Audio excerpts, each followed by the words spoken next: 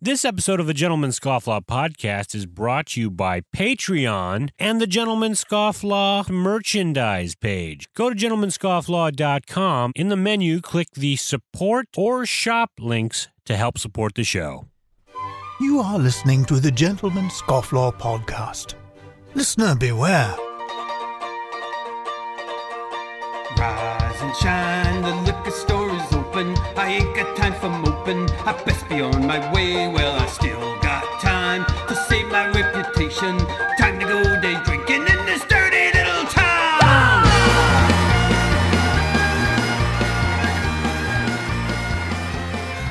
Good afternoon, everyone. Welcome to the Gentleman Scofflaw podcast. I'm your host, Jordan Crowder. With me in person, as usual, is the Donovan Fowler. Yes, I am. And joining us all the way from the Great White North is Johnny Boy. By the way, this podcast for the Rebel and the Renaissance Man. How you guys doing? Yeah, it is the Rebel and the Renaissance Man, despite what John is typing into the show notes. Oh, gosh. For Trying to keep it lively. For those of you quite funny. listening, we because John joins us from remote, we have a Google shared document for every episode that has all of the topics and questions and stuff we want to cover. And sometimes, while I'm doing the intro or in the middle of interviewing a guest, John likes to mess with us and starts typing inappropriate stuff into the show notes while I'm reading it. In real time. The show notes become R-rated real fast. Really fast. Let's start off with a bit of housekeeping, and then we'll get into all the good stuff. I am smoking some. It's called Crowder's Blend, and my brother sent this to me.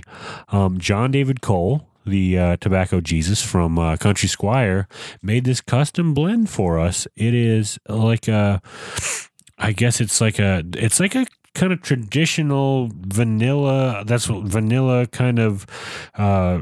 I'd say maybe a little bit of rum. I don't know what exactly is in it, but there's more burley in it, so it's got more of a nicotine punch. So Nicotine punch. So that's what it is, and I'm smoking it in an old vintage a Fairmont. Is it a Fairmont pipe? Yeah, Fairmont pipe from LA's John's Pipe Shop in Los Angeles that no longer exists. Bummer. Wait, where did that exist before it went out? There's one down on Hollywood Boulevard way back when. I think it closed in the 70s. Oh, I see. Yeah. I see. But I got it at a vintage shop. Before my time. What are you drinking there, John? I have nothing to drink, but I do have a, what do you call these? The candy bracelet from Halloween. The things that are like, I just remember as a child, those were extremely hard to eat. Very the difficult. trick is, if you want to get the candy fast, is you break the string, you just pop it in, and That's it a just good slides. point. I used to just throw it into my mouth with the string, chew until all the candy was gone, and then I would just spit out the string. Like a cartoon character when they eat something with the bones. Or you could end up swallowing it, and then you got all sorts of problems. Yeah, I don't know. I've swallowed worse. That's what she said. And what do we got to drink there, Donovan? Oh, my Whoa. Gosh, that was That's why unexpected. I said to wait till we got. I don't know. I took the cage off, and I didn't expect it to do that. For all of those listening, you just were privy to. So I was holding this wonderful. I don't even know how to pronounce this. It says Quincanagari. You're Vintage ale. supposed to be able to read these fancy words. What is it? I don't know that word. It's not a French word. Quinquacentenary. Anyways, it's a 2017 vintage ale from our friends over at Trader Joe's. Yeah. Our friend Trader Joe. But you know who makes it? is Unibrew de Chambly in Montreal. Same people that make Fin du Monde. Oh, there we go. Yeah. It's a dark ale brewed with spices and natural flavor. And it just, the cork, I was holding it off to the side. Luckily, I wasn't holding it pointed at my face. But it just popped off. It was a great moment. And now we're going to drink this son of a bitch. And they come out, Trader Joe's comes out with this every year. You can only get it the months of November and December. And John you were talking about how you can't age beer. Actually, many people buy this and they cellar it and they keep it for years at a time because it only comes out in limited editions. It's different every year. And I guess if they store it in a cool, dark place, it'll last for a long time. Smells I'm so happy I was wrong. I'll have to tell my dad about this because he likes to cellar beer like Scotch ales and stuff like that, which actually I think cellar pretty well too. We'll have some of those on the show coming up. All right, and later on the show, we're going to have Major Scott Huesing, who is an author and a veteran, a former Marine. He wrote the book 10 Deployments. 10 Deployments. He wrote a book called Echo and Ramadi. Yeah. It's about to come out. So that'll be, he'll have some interesting stories. And this is Veterans Day weekend. So we thought it'd be a good idea to have a great guy like him on. Our mugs are raised to all the men and women who have served. Let's do a customary scofflaw clink. There we go. And we drink to all of our men and women all around. Thank you. And even in Canada, you guys helped us, take the beaches in Normandy. That's right. We were over there during World War II before you guys. It's true. Let's not forget who won the war, though. Interesting tidbit. I think this is accurate. I think Canada had more soldiers per capita than any other nation in the Allied forces. Interesting. I wish they would remember that. I wish Canada would remember that, and no, we do a pretty good job with Remembrance Day up here. Yeah, you guys do a good. What I love about Canada is their Remembrance Day parades. They're really solemn and they're just they're a great event to take your kids to learn, about what people had to do so that we can live the way that we do, so that we can be free. And nothing teaches a 3-year-old about World War II like a Remembrance Day parade. And then the first 25 minutes of Private Ryan. It's true. It's true. It is not something they'll forget. Did you say a 3-year-old? Well, you got to get them I'm young. not laughing at the content you said is true, but when I in my mind I'm thinking 3-year-old. I remember seeing Saving Private Ryan on TV when I was 12. Yeah, I remember it was a big deal because they weren't going to censor any of it. Yeah, it was on ABC, and I think it was the first time it was aired, and I remember being horrified by the stuff that I saw. And now I look at it and it's it's still very impactful, but you do get a little bit deadened over time with all the stuff that's coming out. But especially all you need to do is watch a couple Tarantino movies and then you're like, oh well, that's not as bad as real. That. That's not real. How are you guys' weeks? Anything happen in your week, John? Yeah, Johnny, what's going on with you? He's still chewing the bracelet. Jeez Louise. All right. I watched Ferris Bueller's Day Off recently. Yeah. Did you have a day off? The dozenth time. Dozenth? Only dozenth? Really? Dozenth? Is that a word? I must have seen that movie like a few dozen times. Oh, wow. Well, you got to catch up. You're behind the curve. I am. I'm an amateur Bueller. You're an amateur Hughes fan. So, at the end of the movie when Ferris's sister gets confronted by Mr. Rooney in their house and she drop kicks him. Yeah. Well, they imply that she has no idea who he is and then only realizes when she finds the wallet afterwards. Yeah, but how did she not recognize him? That was a little bizarre. That was kind of a... I will say this is the only hole in that plot you're concerned with. Well, that and pancreas. That whole pancreas thing? Oh yeah. Where he says we had pancreas, and it's all because they cut the scene where they ate pancreas. Oh, did they? They did. Oh, wow. Fun fact for all you IMDb trivia hounds out there.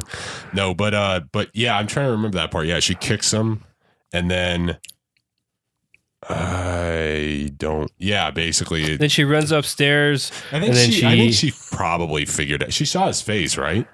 Yeah, she saw his face. Yeah, so she probably figured it out afterwards and just thought he was a sexual predator nonetheless. I understood that she only figured it out when she found his wallet. That Maybe guy, I'm wrong. That guy, what the guy who played Rooney is a pedophile.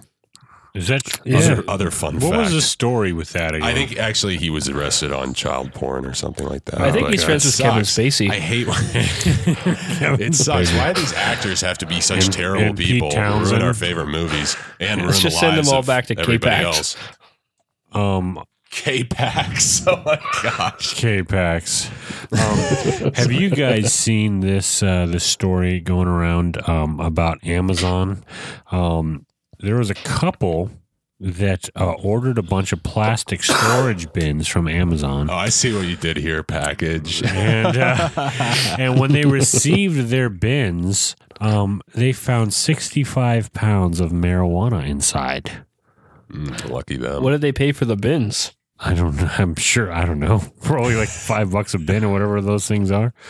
Well, then they got themselves a deal. In this article, they after they say they found 65 pounds of marijuana, the writer then says, "Now that's Amazon Prime." Was this written by Gene Shalit? Yeah, this almost sounds like an Onion article, but it's probably true. And I read somewhere else in another article that apparently it was like worth, like its street value was like $130,000 or something, and they like tried the to beginning return of it the to Amazon, and I guess Amazon just gave him a gift card and said keep the rest. Yeah. Wow. Yeah, I feel like this could be like the beginning of the next Breaking Bad. Like this unlikely couple just went in for storage bins, but then became drug dealers, the best drug dealers in suburbia. I don't know what I'd do if that would happen, because like you'd be afraid because you'd be holding a lot of drugs, and then you'd be like, okay, wait, how do I go about this to where I don't look like I'm guilty here? Well, I think at that point you just call the cops as soon as possible. Yeah, because I mean, what else are you going to do? Like, I what guess else you'd are you have a gonna do? record of it because Amazon gives you step-by-step delivery record, and they would see when it was delivered to your doorstep and all that. You could say, "Hey, this just came in. Yeah. I have no idea what this is." You also don't want it around when whoever was shipping it comes looking for it. Well, that's what it said too. Just in case Anton Chigurh shows up at your house with a silent shotgun. Well, they say that this couple actually left town for a couple of days because they didn't want the persons who it belonged to come looking for it and them to be home. That stands to reason. Which is crazy. What are you doing with your hand there, John?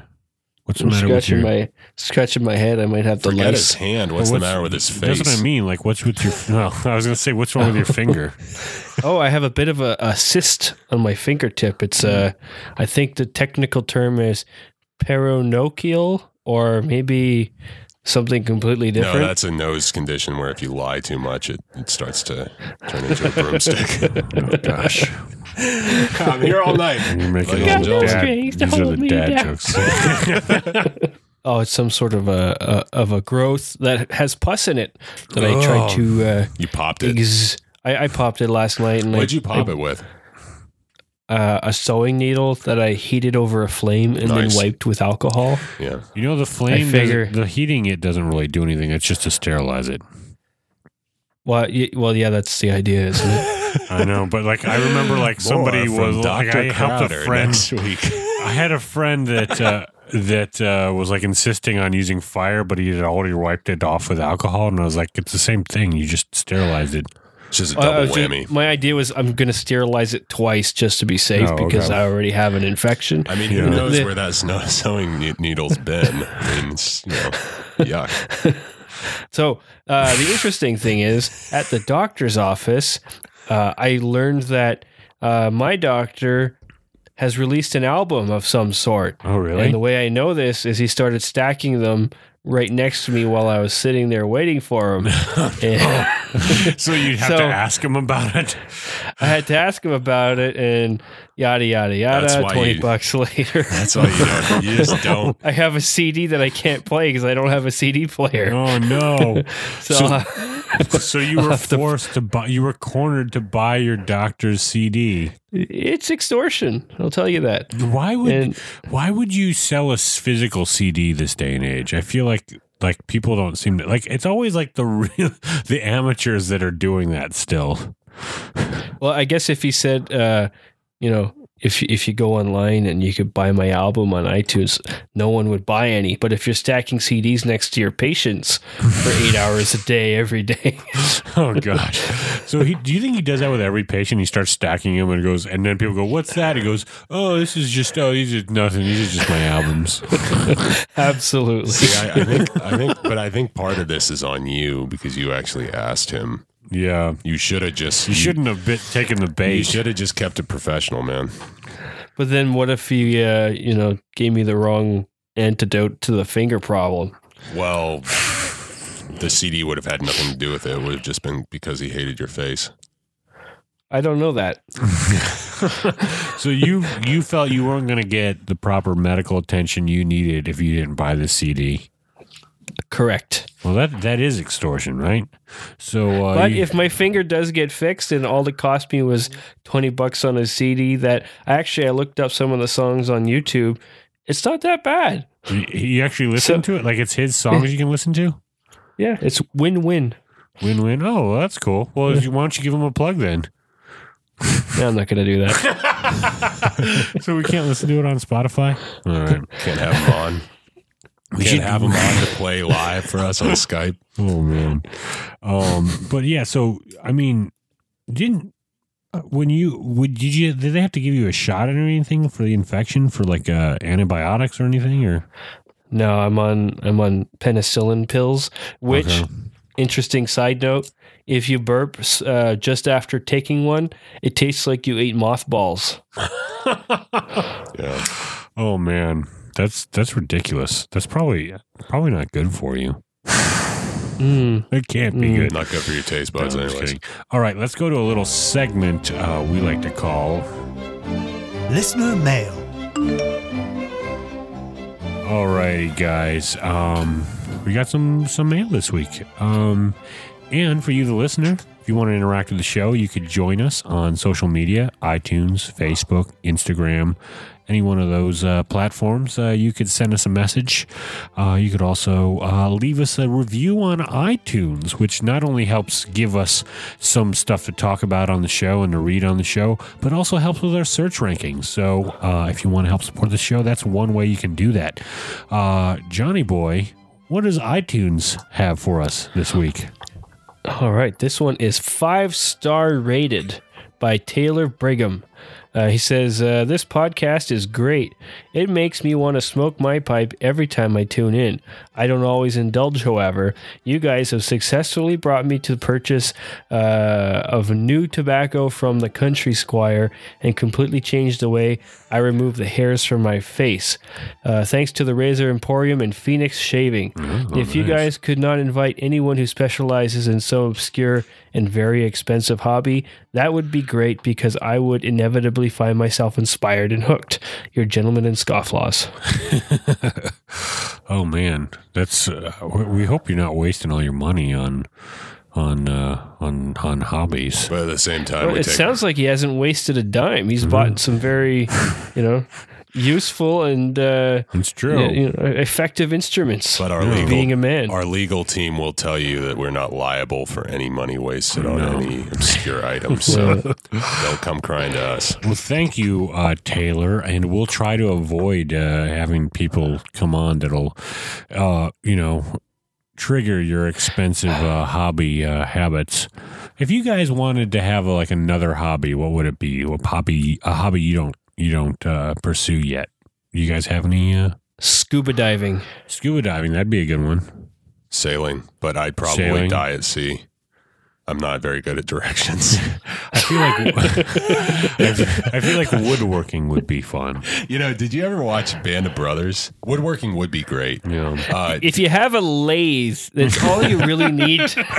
That's all you need to get started. Wait a minute. Let me close out that thought because otherwise it's going to sound really weird that I just plugged Band of Brothers. Where I was going with that is that in the wrap of that series, which is, of course, a great series, one of the guys who you've gone through this entire journey with, he's giving kind of like the stories of where they all went, kind of very much like in The Sandlot, right? Yeah. And one guy, he's like, he's like, he went back to college and finished off his degree and then wrote a book about sharks. And it's like, and then he says, one day he went out to sea and nobody ever saw him again. And then it just stops right there and goes on the next guy. It's just like, I think it's, I'm trying, Webster, that's the guy out of that group. But that, it just would be, I figured it's like, okay, that pretty much makes sense. But I thought that would have been me if I was a sailor. That probably would have been me. All right. Moving on. Yes, let's, Donovan, you want to read that YouTube comment? Sure. There will be some bleepage here, but no worries. Rob B says, "Are all the Crowders fucking hilarious? LOLOL. Your father has some good semen. Wait." Oh gosh. That is that's well, I can see why you didn't want to read that. Thank you for that comment, Rob. Yeah. I guess I don't know. You gonna pass that along to your dad? I don't know if I would agree. I don't know if I would agree with that. I don't know.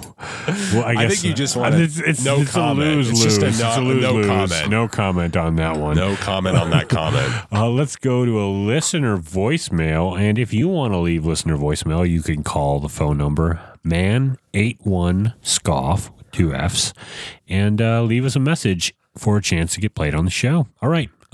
Here we go. Let me play this. This ought to be good. Hi, I have a question in the form of a riddle for you guys. If a scofflaw could scoff laws, which law would you scofflaws scoff? Answer me that one. Riddle me that. Okay, can we also, just for kicks, read the translation of what he's saying on Google that Google translated? Okay. We can just read it and then we can cut it out if it doesn't work. All right, let's it says, "Hi, I have a question in the form of a riddle for you guys. So far, so good. If Scott could stop laws, which law, LA, just LA law, would you stop loss? Answer me that one. Real meal at." Oh man. That's why AI is never going to conquer us. Never. They can't understand the intricacies of the human voice. What law would you scoff of a scholar? Like, what laws are you scoffing any laws right now? Am I scoffing any laws right now? I won't comment on that one. But if I had a law that I would scoff, what? I guess I scoff at the law every time I smoke my pipe out on the patio. Oh yeah, smoking. Well, that's technically illegal. Yeah. In California, in my neighborhood, and being that close to the building. I wouldn't get a smog check.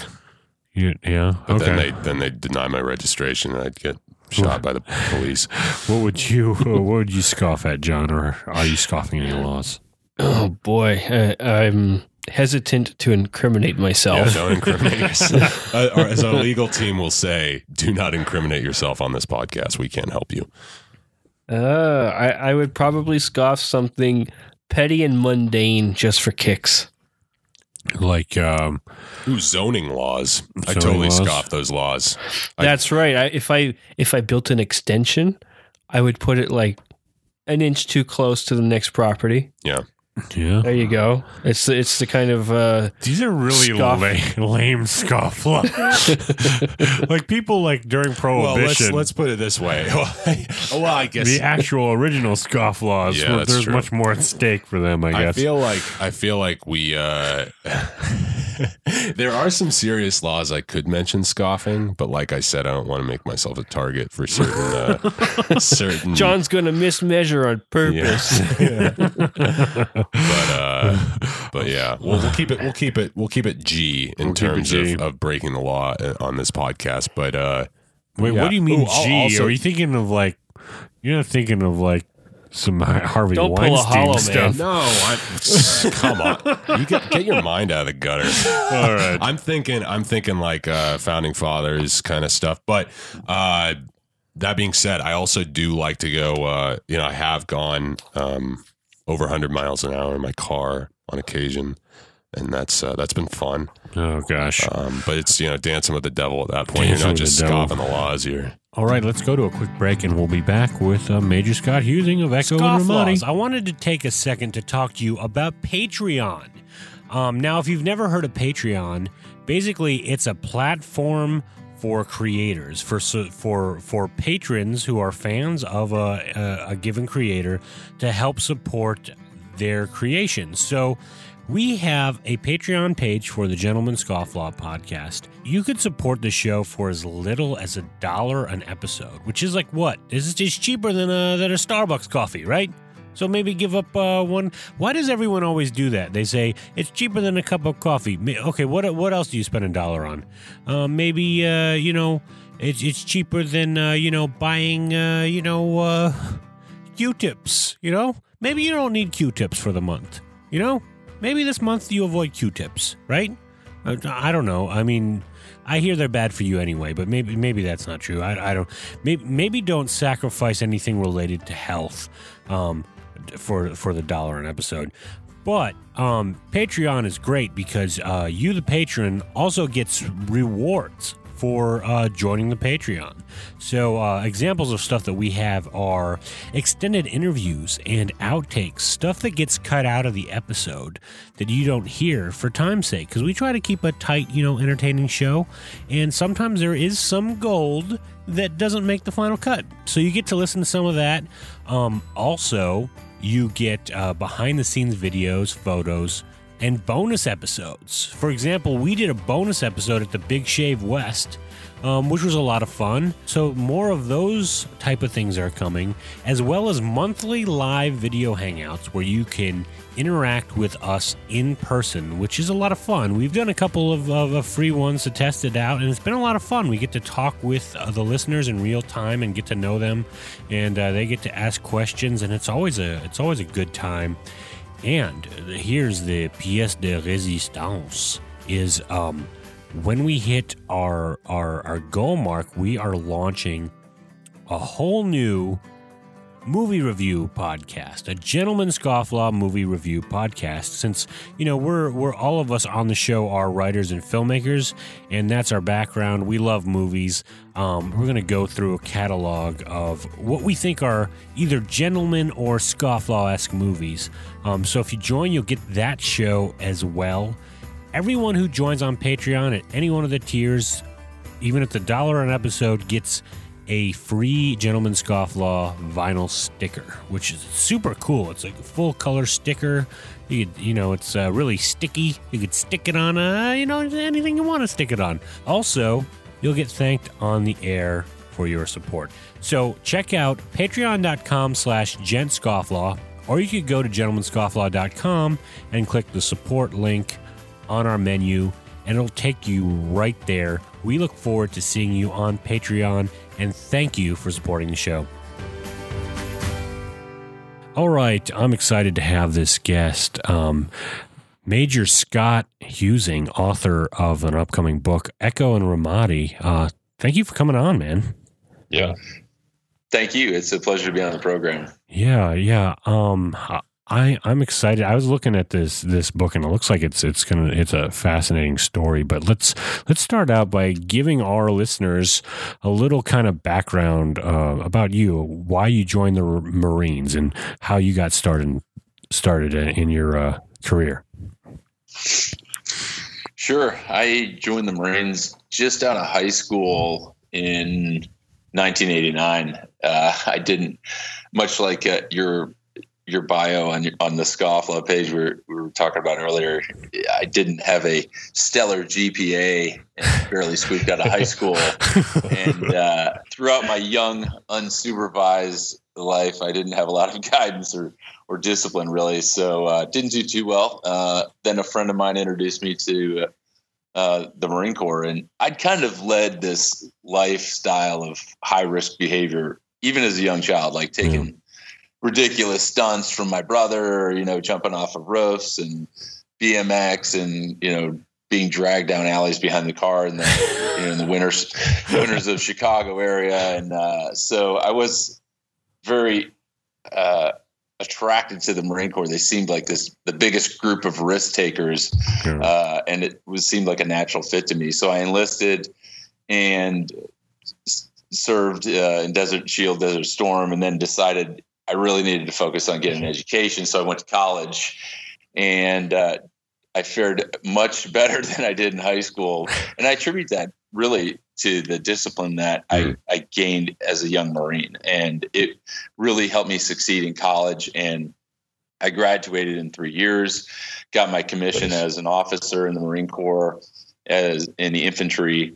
And after serving 24 years, both enlisted and commissioned, that was kind of my career path. And throughout those 24 years, I conducted 10 deployments to over 60 different countries worldwide, and some of the worst and some of the better spots of the world. But it was the path that I wound up taking, and I don't have any regrets looking back. That's for sure. Traveling that much, you must learn a lot from meeting people in different parts of the world. And, what kind of, do you have any stories of being, serving and meeting people, meeting civilians and stuff, and the kind of work you do? Because that's always my favorite stuff to hear about people in the military when they're serving overseas. The best part about being in the military, one of the greatest aspects, is obviously the travel. But moreover, it's the men and women that you serve with, because they make up such a small percentage of the American population that are willing to serve their country. Yeah. And you're surrounded by this amazing demographic of people.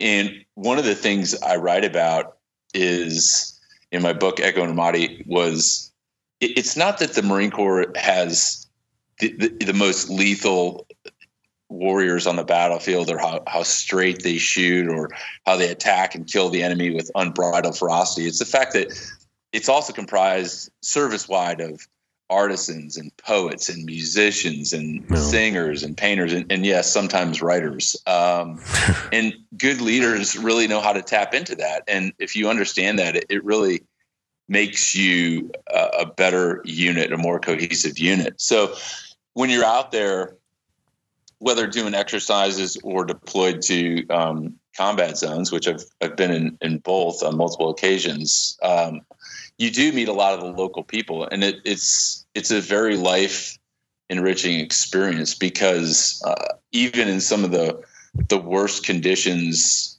like in Ramadi, Iraq in 2006 and 2007, which was the deadliest city in Iraq at the time, you were still immersed with the local populace. And to say that what is portrayed on the mainstream media of local Iraqis or Afghani citizens in either theater during this long war, they're not representative of the entire culture. There were some absolutely fine people who were committed to their country and patriotic of the land that they had, been born in and grew up in, and they treated us well. There were times when they gave us hot chai when we were cold and flatbread out of the kindness of their hearts. So you meet all types of different people, even in the worst conditions created by humanity in combat. So I take those with me as something that are very special to me as I look back on not only the worst parts, but there are also some, really great parts. Let's talk a little bit about Echo and Ramadi, your book, and why did you write it, and what's the story? What was the process of putting that together? Well, Echo and Ramadi is the story of brotherhood and shared adversity, and it's the story of a U.S. Marine Corps infantry company during the Second Battle of Ramadi. It is a 10-month snapshot in time that's graphically depicted, that I share the excitement known only to those who survived the intense urban combat during the Second Battle of Ramadi and Operation Iraqi Freedom. And the reason I wrote the book was to honor the sacrifices and spirit of my Marines and the families that supported us while we fought, and that still continue to support us this day, are Gold Star families that I am inextricably connected to. And it is my tribute to them. And I'm honored and humbled to tell this great story so readers do feel the pain and emotion and laughter at some of the worst times, and the intensity and friction that I try to describe in unvarnished detail throughout this story. I was very fortunate throughout the process of writing the book, not only to wind up at a great publishing house like Regnery that really feels passionate about telling such great stories like this, but throughout the process of writing the book, it began as this outlet for me to, one, tell a significant epic battle that occurred in Ramadi, but also to serve as another portal for my Marines to heal. And although the stories and the characters in Echo and Ramadi, Jordan, are singular in nature, they're very emblematic of what all Marines and all soldiers deal with on the battlefield, and some of the personal experiences that they have to go through when they fight, and also when they return home, and dealing with some of the tragic effects of post-traumatic stress and the tragedies that have followed, and the sad number of Marines we've lost to suicide because of the facts of what they saw on the battlefield, and all of those things that they will never be able to unsee, so to speak. And that's a very, very harsh reality that although we're getting better, we've got better mediums and organizations to help veterans with post-traumatic stress. I think that we cannot forget that there are always veterans in need, and any of your listeners that want to help, they can help. And sometimes it's just by listening to a veteran or becoming engaged in some charities that help veterans. I'm also very fortunate to be the executive director of Save the Brave, which is a certified nonprofit. None of us take a single penny for salary. It's all 100% to veterans. And if they're interested, they can go to that website as well at www.savethebrave.org. And it's not always about writing a big check to help veterans, although we do like those too.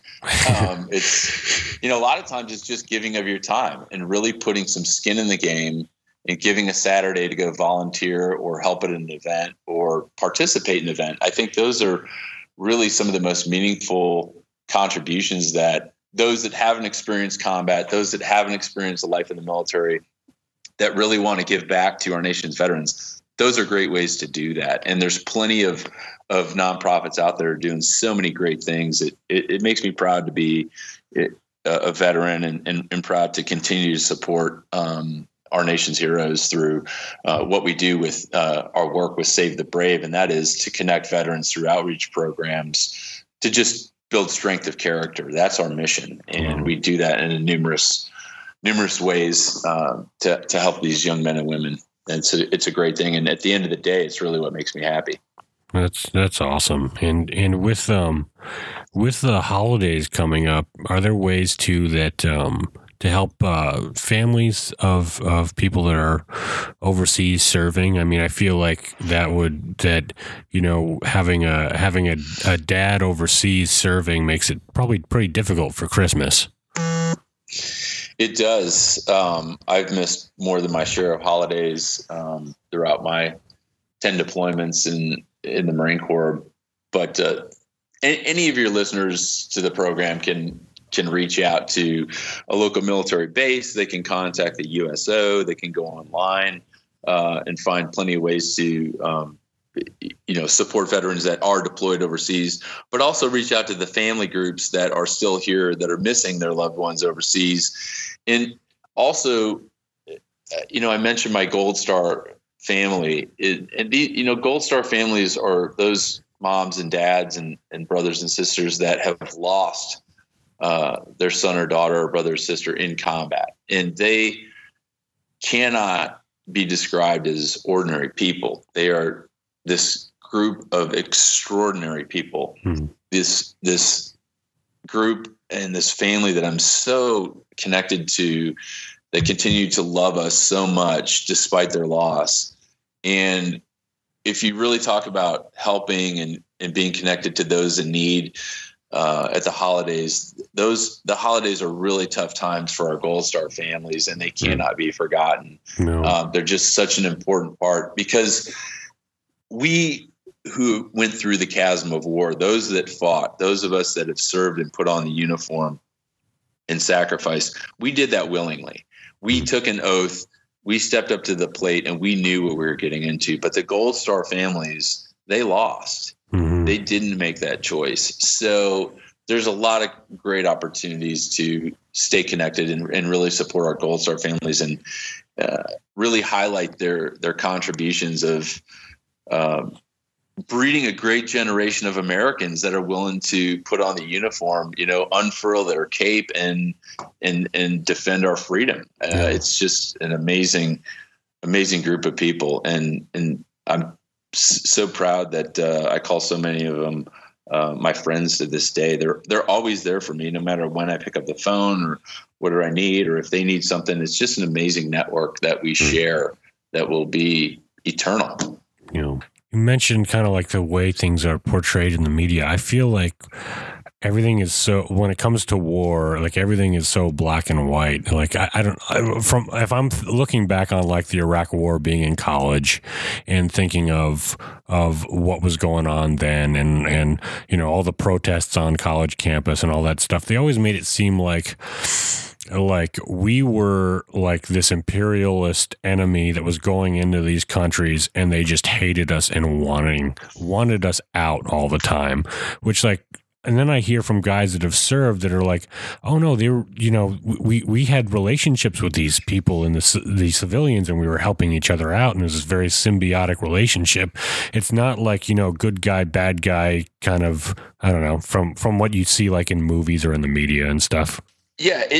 It's not, I don't know if I'd use the term symbiotic. I'm sure that nobody appreciated us being there. And what's interesting is, to make a comparison, which I like to do often, is most Americans cannot fathom what the Iraqi people have had to go through as we tried to fight and purge their country of the insurgency and murderous regime that was trying to take hold there. If an American could possibly fathom having their house raided at 3:00 in the morning, being awakened and their entire family marshaled into one room, and then a squad of heavily armed Marines going through, ransacking their house, looking for weapons and contraband. It's just something that you can't comprehend. No. It's something that most Americans only see on a good episode of Cops, and they just would never be able to understand that. But these people tolerated this because they were also subjected to the brutality and intimidation of the insurgency throughout the long war in Iraq and Afghanistan, because the common tactic for the insurgents was to go into homes, stash their weapons, AK-47s, machine guns, IED making material for roadside bombs, and threaten the locals and say, hey, Jordan, you're going to keep this stuff for me. You're going to keep it safe, and you're not going to tell the Americans where it is, or we're going to come back and kill you. Wow. And that's a double-edged sword. So when we come in and we find it, and I find a pile of AKs in your broom closet, Jordan, I'm going to think you're helping the insurgents, right? But it's not always the case, because most of the time they didn't even know how to insert a magazine into the weapon. So we knew that they were kind of victims, so to speak, of the insurgency, and that was a challenge for not only me as a seasoned commander who'd done multiple combat tours already, had 35 years of life experience, but to that young 22-year-old sergeant or corporal who has to deal with that type of dynamic on an urban battlefield under some of the most extreme conditions. That's a challenge to identify who are the bad guys and who are the good guys. At the end of the day, we our methods and tactics, we figured out a way to quickly identify who the bad guys were, who needed killing and who didn't. And that's where the science becomes an art, so to speak, as you operate in an area for an extended period of time. Yeah.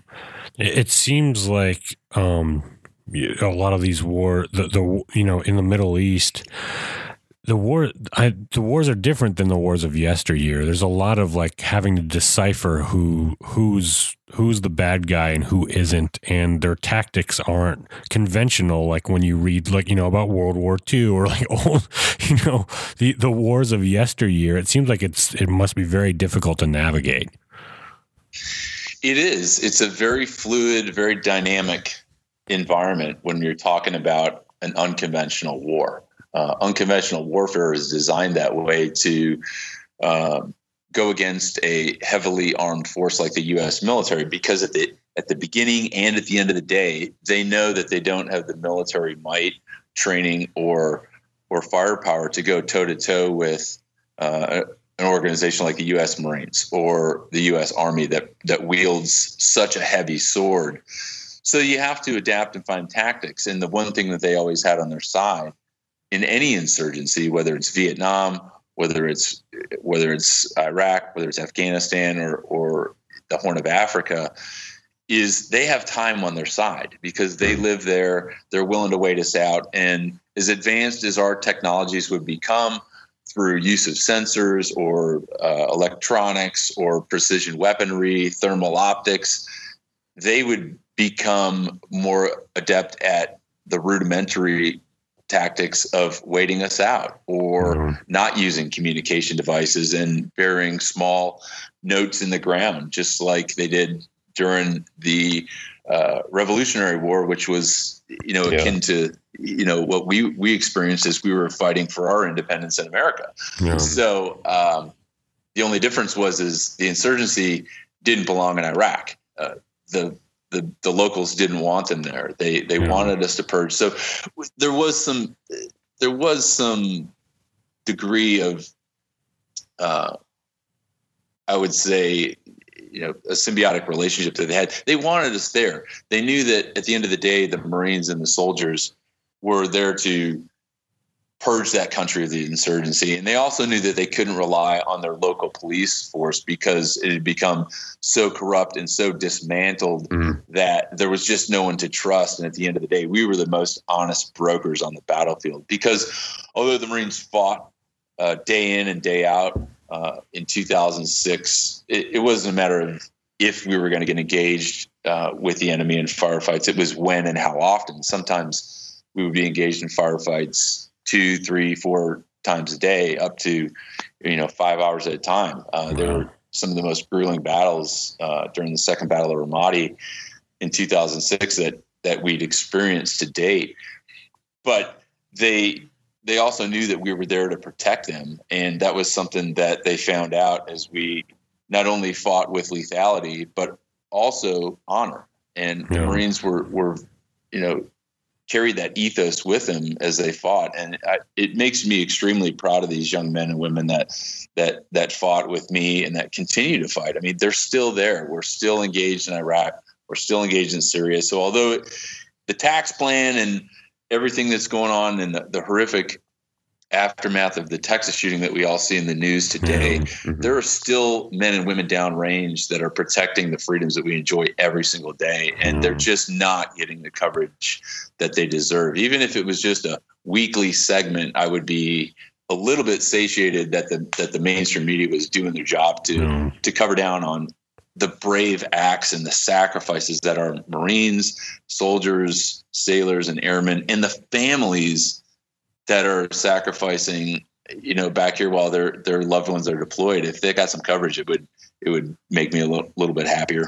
Yeah. Well, I think if I read earlier this week correctly, I think ISIS just recently either lost one of their last strongholds or the last stronghold that they had in Syria, which is, the fact that, ISIS is starting to be, taken out is amazing. And like you said, that's a huge testament to the work that you did and to the work that our men and women are doing over there with the Iraqi, forces. I had a question. So you said you were able to eventually, kind of tell who was good and who was bad.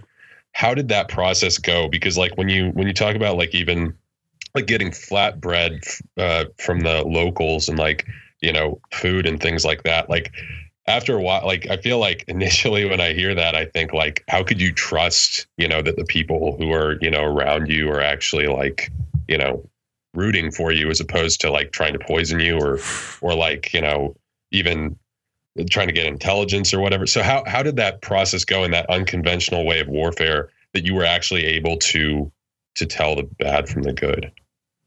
Well, let's talk tactics first. Is how we figured it out in certain portions of the town is, yes, we were fighting an ununiformed enemy. They blended in very well with the local populace. They, like I said, they would slip into a local home. They'd grab their weapons. They'd take a couple not so well aimed shots at a Marine or Army patrol. They'd ditch the weapons, then slip out the back door and blend right back in with the populace. So it took a while to figure out what the routine was, how to respond to that, and who the bad guys were. And there was one story I tell that I'll share with you is we were in the western part of Ramadi. One of my young Marines calls me up to the rooftop and he says, "Hey, sir, you got to get up here." So I run up to the top of the roof. He hands me a set of binoculars and he goes, "Look across the street over there where we're receiving sporadic small arms fire." So I pick up the binos and I look through and I see the guys running back and forth. And he says to me, Do you see? They're wearing running shoes underneath their dish dasha or their man dress, as the Marines like to call it. So I looked, I said, "That's it. They're wearing running shoes." And it kind of made sense, right? No insurgent wants to get into a firefight with a team of badass Marines wearing flip. Like, you don't want to go out. There's a few ways you don't want to go out. You don't want to go out while you're in the bathroom, or you're wearing flip flops while you're fighting the Marines. So that's a bad day. So we figured that out, and trust me, they weren't all wearing Adidas running shoes, but sure. There was, again, it's kind of where, art meets science in trying to figure out how they fought. To your question about the locals, we were very fortunate too that we had a group of interpreters along with us as we went out on every patrol. And these young citizen warriors were some of the most amazing people that I not only met, but were so impactful to me, Donovan, that I wrote about it in my book, Echo and Ramadi. There's an entire chapter about my interpreters, because these 18, 19-year-old kids who had been victims of the insurgency found a way, and the only way they knew, to strike back against the insurgency and redeem some respect. And what they had lost was to join the American forces and become interpreters in country. And they took tests and they joined our ranks, and they were very helpful at determining who the friendlies were on the battlefield, who the people we could trust. And they really allowed me as a commander to gauge my reactions to some of the situations we were thrust into in some of the most hellish situations on the battlefield. And I'm eternally grateful to these, young men and women that we had attached to our company of over 250 Marines as we fought daily in the city of Ramadi. They're just extraordinary. And a couple of them are some real success stories that I write about as well, who are now U.S. citizens. But I don't want to give it all away. You got to read all about it. They're just amazing people, and they are akin to the patriots of our Revolutionary War, to use that same example, because they fought and defended what they knew what was right at the end of the day. And it did take us a long time to figure that out, because there is a rapid turnover in the rotation of forces in country. They had time on their side, so we had to quickly figure out what our battle rhythm was going to be. But what's important too, for your listeners to understand, whoever listens to the program in general, is that our whole methodology, you were talking about ISIS, Donovan, and how it was no secret in 2015 that they took Ramadi as the capital city of Al-Anbar province. It's for a reason, because it is the capital city. So they took hold of Ramadi, and slowly but surely over the past two and a half years, we've rooted them out systematically through a very deliberate process. And I think that's maybe in part because we don't have all the mainstream media coverage, because the American people, they want everything fast, right? We're a fast food nation. We want fast food. We want quick fast at our ATM machines. We want fast democracy.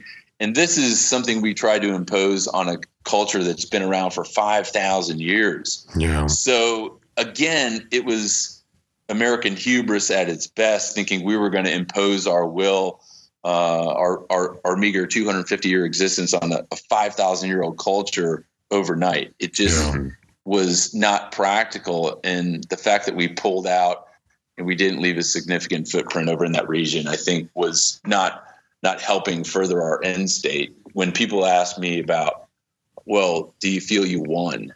And I tell them that I never really had a solid metric for success of win or lose. If it was a matter of how many insurgents we killed on the battlefield, I'd say, yeah, we won. We absolutely killed more bad guys than we lost Marines. But the true metrics of success for me was bringing as many Marines home alive as I possibly could through our training and tactics and leadership. Not just me, but even at the lowest level, we had some of the best leaders at the platoon and squad level that I was fortunate to have, because a lot of the sergeants and corporals that filled the ranks in Echo Company, 2nd Battalion, 4th Marines, had fought in Ramadi 18 months before we went back into the town, and they had a lot of experience. So I was pretty lucky to have that on my side.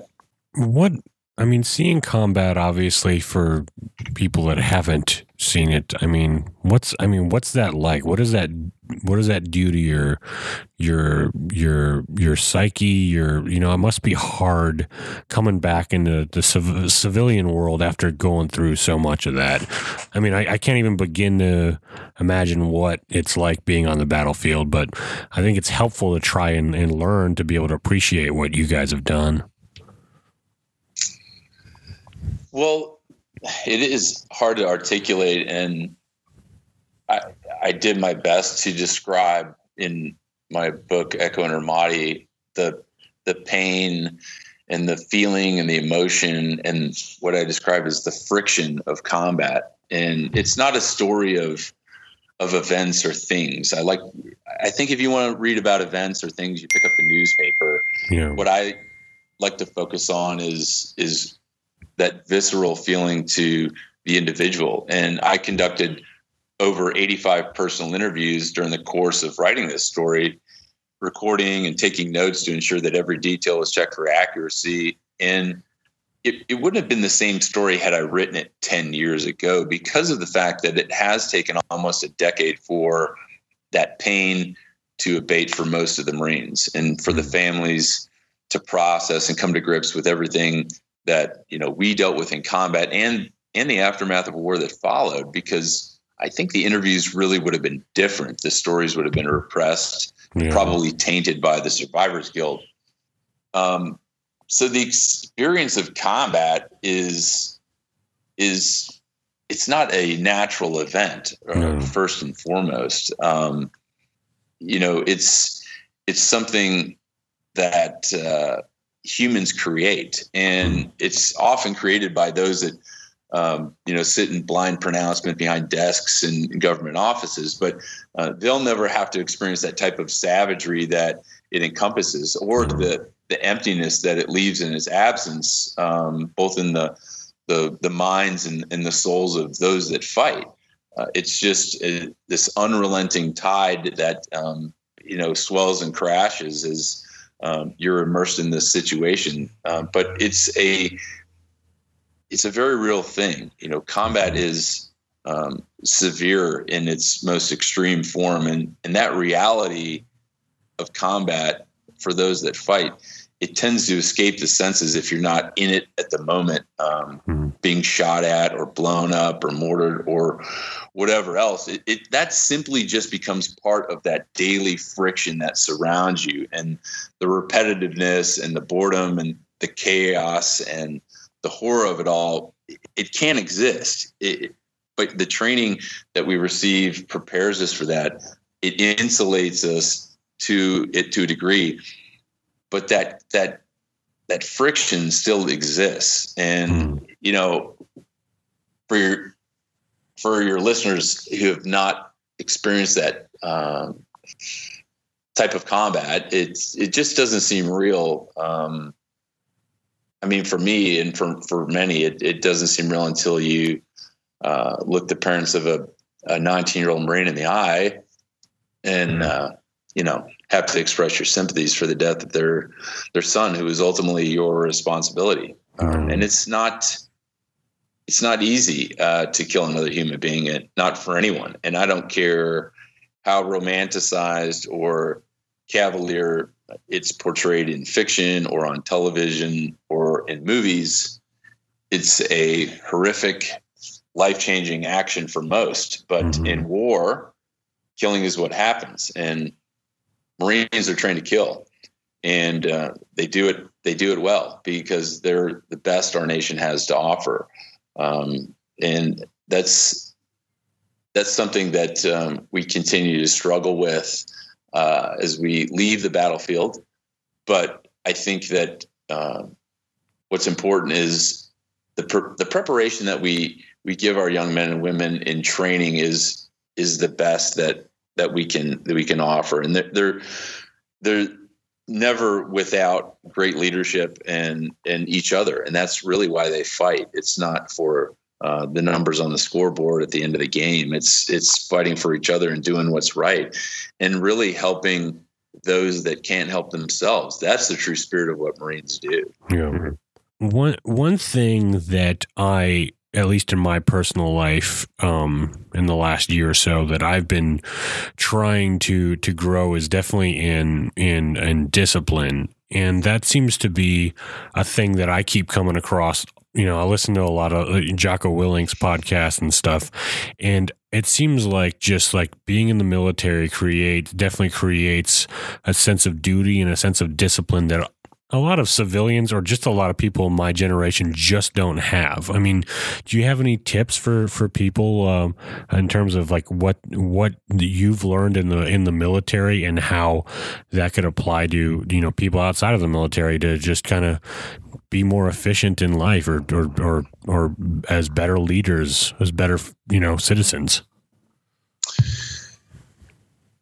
Well, I had the comparative upbringing from leading a life of high risk behavior, and getting in fights and speeding tickets and running from the cops and all through high school, and then joining the Marine Corps to this lifestyle of regimented, disciplined behavior, probably the most disciplined culture known in America for certain, if not the world. But it absolutely was probably something I was lacking as a young child growing up. So I was fortunate to apply what the Marine Corps had taught me over my 24 years in service.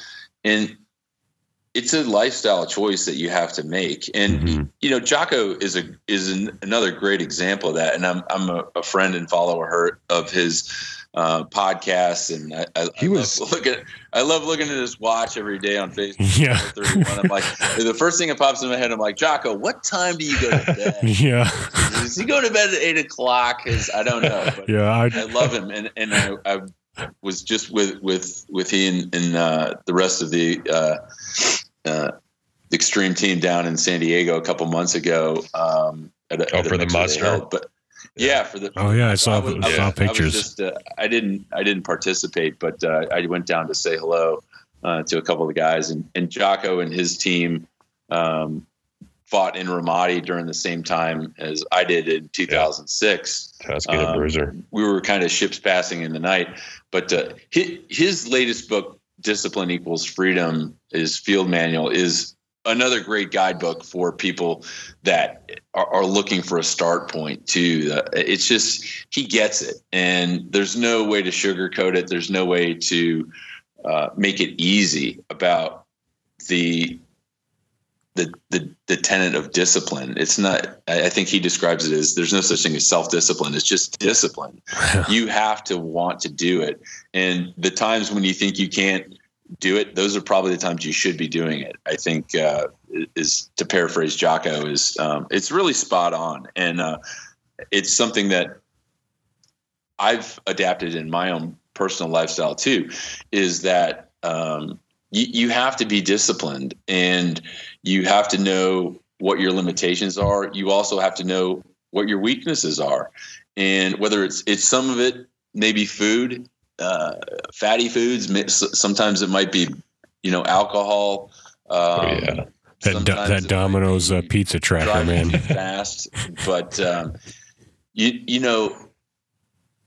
those are things that I have control over. As I talk to people, we talked a little bit earlier about the experience of combat and what that's like, and the aftermath, and how you process that mentally. But for me, it's not the fighting, or the shooting, or the killing, or the destruction, and seeing the worst things that humanity has to offer.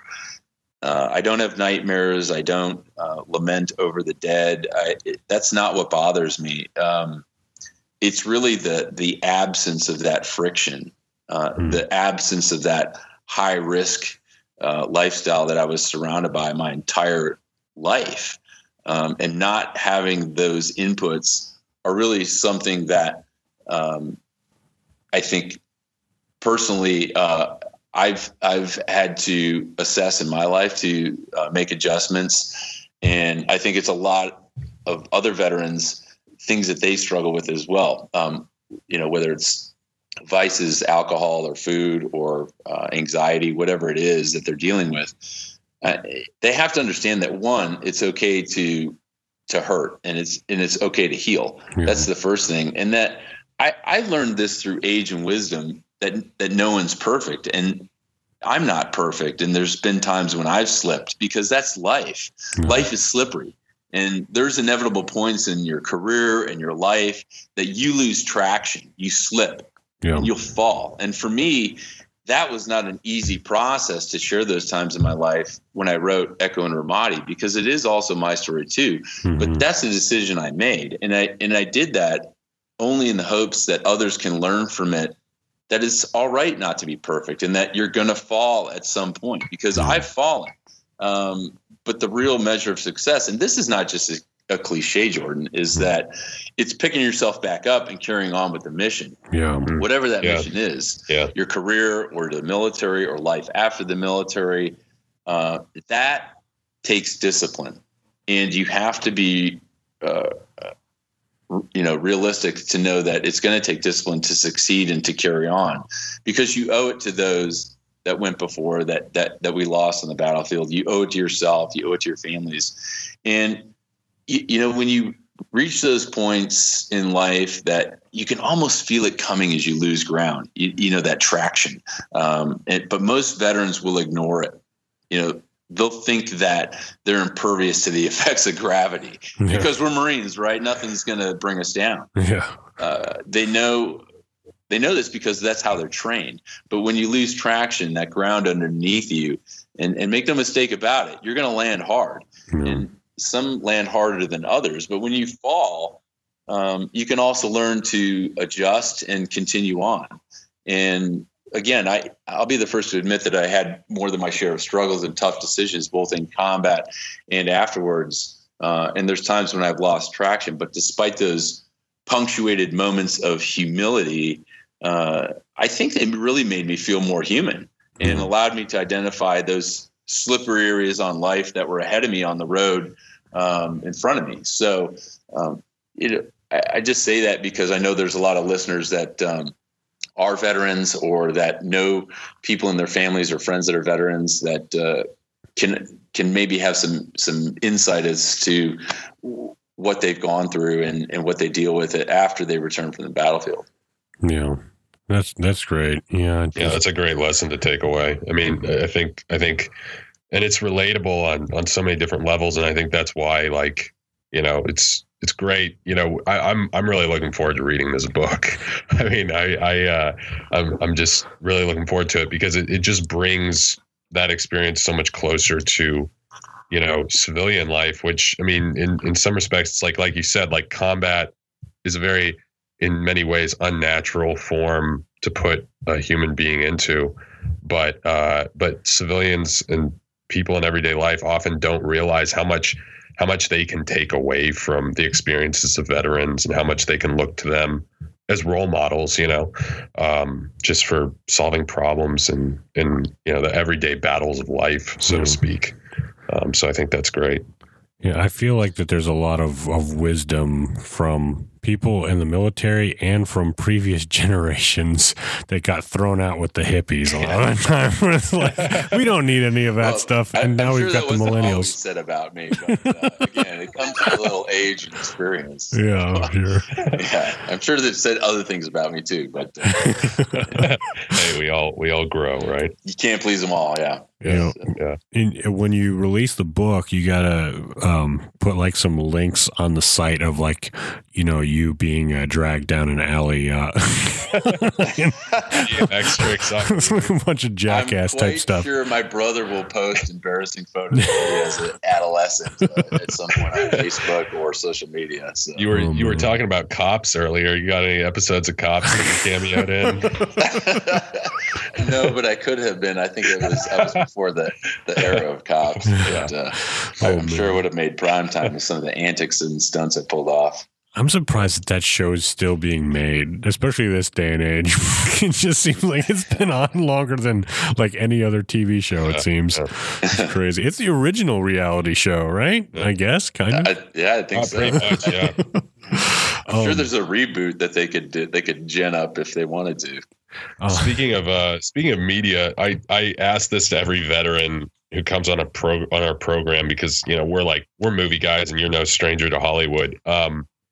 I don't know if you like war movies, but like what would you say is maybe the best made war film or series that spoke to your experience as a Marine and a combat veteran?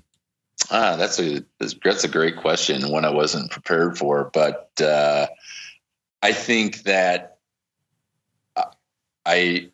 from film and TV, I think that We Were Soldiers is probably one of my favorite Vietnam era movies that truly depicts not only that chaos and friction on the battlefield, but also the humanity and the struggles that that unit went through. And very, very sad loss this year. Hal Moore passed away, but he and Joe Galloway did such a phenomenal job with the book, which is 10 times better than any film could have done it justice. But the film was really great. I think, Generation Kill is a good depiction of the grittiness that, Marines and soldiers experience in the urban fight during the long war that we continue to fight today. So there's several good ones out there. I don't think it's ever really the intent for Hollywood in the film industry to portray it 100% accurate, because honestly, I don't think most audiences would watch it for 90 minutes. I think that's just the reality. But I think there are a lot of good projects out there. I think there's a lot of good documentaries that are being produced. Thank You for Your Service, which highlights some of the strife of the VA system and what guys are going through. So there's a lot of good stuff out there, but I found myself reading more as I've gotten older, and as I finished this first book, and I'm also very fortunate to work with a veterans writing project with the Writers Guild in Los Angeles, who takes on a group of veterans, and they donate their time freely. It's an amazing program that I was lucky to be accepted into. And I'm working on my second book, which is another great military story. And another true confession is, one of my mentors asked me after I did a short reading of a synopsis, said, "Wow, Scott, that's amazing." He's like, "When did you realize you had the talent to write like this and capture these stories?" And again, I had to admit, I said, "Well, I wasn't really a great high school student, and I didn't actually read my first book until I was on active duty as a young lance corporal in Desert Storm, when somebody sent me a care package, and they couldn't believe it. They said, "You're kidding, right? How'd you get through high school?" I said, "Cliff Notes, of course." But true confession, did not read my first book until I was a lance corporal sitting in a fighting hole in the Middle East, cover to cover. What book was that? It was called Guns Up, and it was sent to me in a care package, and it was a little white cardboard box, and usually they tucked some corn nuts and snacks and pencils or something in there. But yeah, it was Guns Up by Johnny M. Clark, and it was a Marine Corps Vietnam paperback that I read, and that was it. Nice. Is this is kind of a side note, but do they in care packages? And I feel like I've seen this in the movie. We could talk about Hollywood here. Do they send like grain, like whiskey or like vodka in Listerine bottles over? So that, I feel like that was a Desert Storm thing, wasn't it? Was it? Yeah, like they dyed it green or something. Like there's stories about what that. movie was that in? I'm trying to remember where I saw that. Jarhead. Jarhead. Oh, okay, yeah.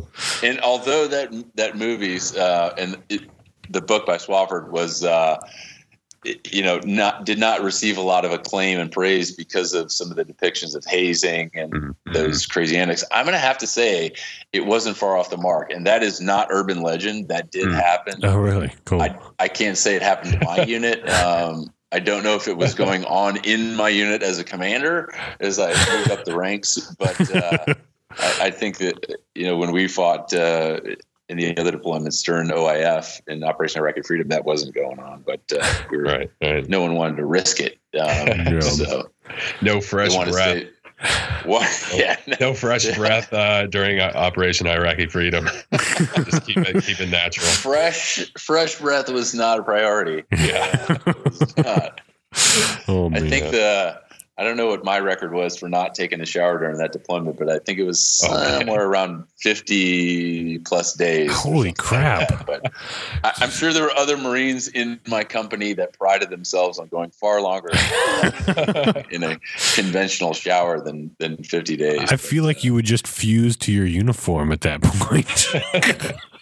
You did. You became one with it. The only thing you really ever wanted to change was your socks. And we did get care packages in Ramadi and in Baghdad and other places I fought. But it was socks were usually the best thing. But the niceties that were present in Desert Storm care packages were kind of replaced with the more mission essential gear like socks and T-shirts and hygiene products, and sometimes embarrassing feminine hygiene products that were designed to plug bullet holes if they're wounded. It was interesting that the families and veteran supporters back home were listening to what the Marines and soldiers wanted on the battlefield, and it wasn't comic books. It was things that they needed to survive. So it was pretty cool. That's crazy. I've used those products to plug nosebleeds before, and they work great. So I assume they'd work well. Jordan, I'm getting a great visual of you right now. An old movie, which is before your time, called Strange Brew. Oh yeah, that's classic. Fancy. I mean, I'm originally from Canada, so I know it well. You are? Yeah. Yes, you know the Mackenzie brothers very well. They're great. I hope they make a comeback. It's sad to not see Rick Moranis doing stuff anymore, but it'd be cool to see him come back with him and what was it? Was it Dave Thomas? Yeah, him and Dave Thomas. Yeah, Dave Thomas. If he plays his cards right, he may end up in season 3 of Stranger Things. Oh man, you never know. Oh well, thank you so much, Scott, for coming on. We'll have to have you back on as you continue working on projects. But so you've already plugged where people can get your book, but where can people find you if they want to follow you and what you're up to?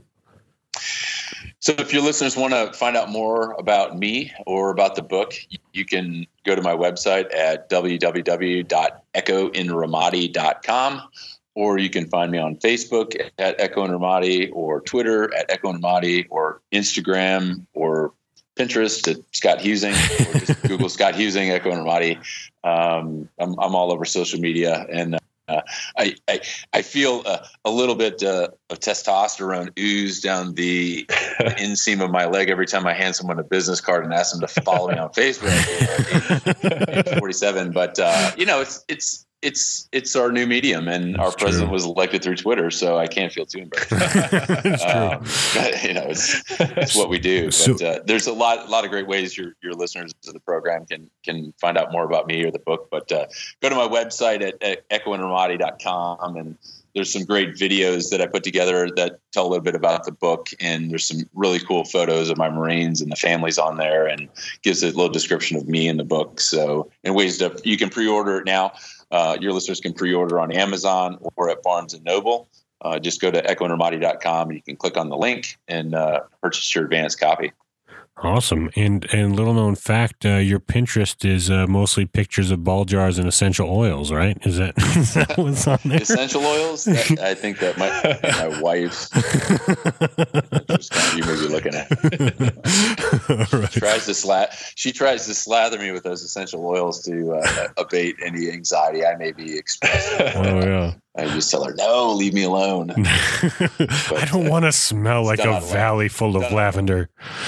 Hey, don't knock until you try it, Jordan. I know. I have tried it. It actually puts me to sleep. We're working on it. We're working on it. This is the third podcast we've mentioned them. The diffuser in the background. Yeah, there you go. You can see it. Yeah. I tell you, though, that peppermint oil keeps me awake. That's the thing I use. All right, let's go to a quick... Thanks again, Scott. Let's go to a quick break, and we'll come back with the end of the show.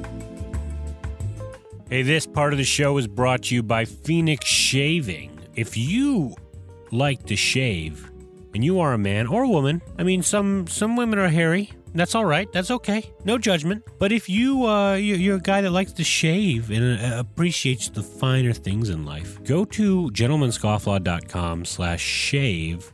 That link helps support the show, and you could check out some of Douglas Smythe's amazing shaving soaps, aftershave colognes. You'll be blown away at all the stuff he has. Scents for days. He is like the Walter White of artisan soap making. He's got this lab basically there in Phoenix, Arizona, where he creates his soaps and he cures them. It's an independent business. You're not giving your money to all those guys that are ripping everybody off with razors. Right now, you can get some wet shaving starter packs. So it has everything you need to get started wet shaving. You know, you can get sets that have the safety razor, the brush, the soap, the aftershave. Tons of great scents to pick from. I've mentioned before, one of my favorites is Tombstone. Also, they have Sundown, which is like a classic barbershop scent. They've got Cavendish, which smells like pipe tobacco, which is amazing. I tell you, I've been using the stuff, and I don't get any razor burn or razor bumps anymore. This stuff is amazing, especially the aftershave. It just removes all irritation, bumps, redness. It's like I've never looked so dapper in my life, and that's thanks to Phoenix Shaving. So go to gentlemanscofflaw.com/shave and stop being a slave to the cartridge razor shave. All right. Another great guest, Scott. We forgot to do it on with him, but thank you for your service, obviously, and anyone who served our country and is still serving this Veterans Day. You know, thank a vet, listen to their stories, like Scott said. You know, give them some time because they've given so much more so that we can be free. Absolutely.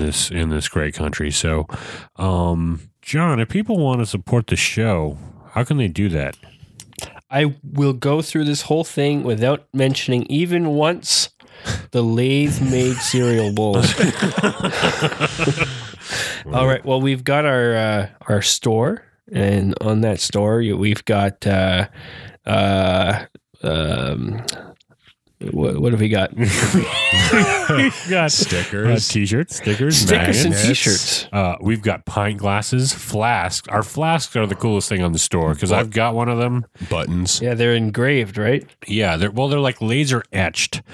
I think. I don't know how they do it, but it's cool because the logo is on there, but it's also looks silver. Like it's not like some of these flasks you buy that it's clearly just like a silk screen or like somebody put a sticker on there. Like it's an actual it's metallic. I don't know how they do it. It's super cool. science. It's all science.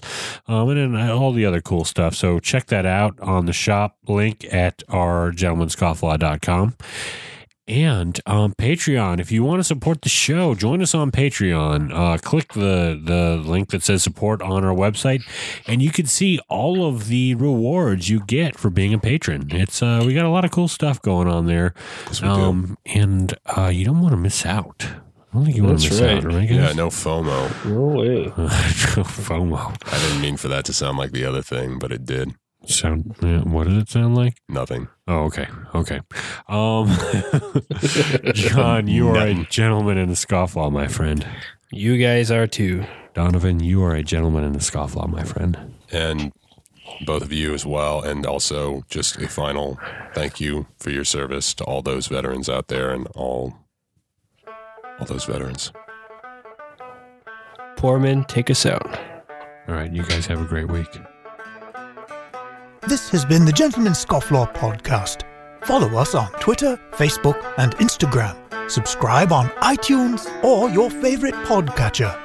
Visit us on the interwebs at gentlemanscofflaw.com. Captain says his ice on the river. We ain't getting home if we don't break through. So damn cold, I can't help but shiver. Rise and shine, we got work to do. Hey!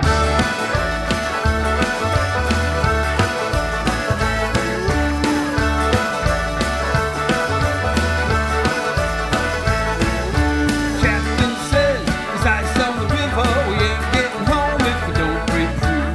So damn cold, I can't help but shiver.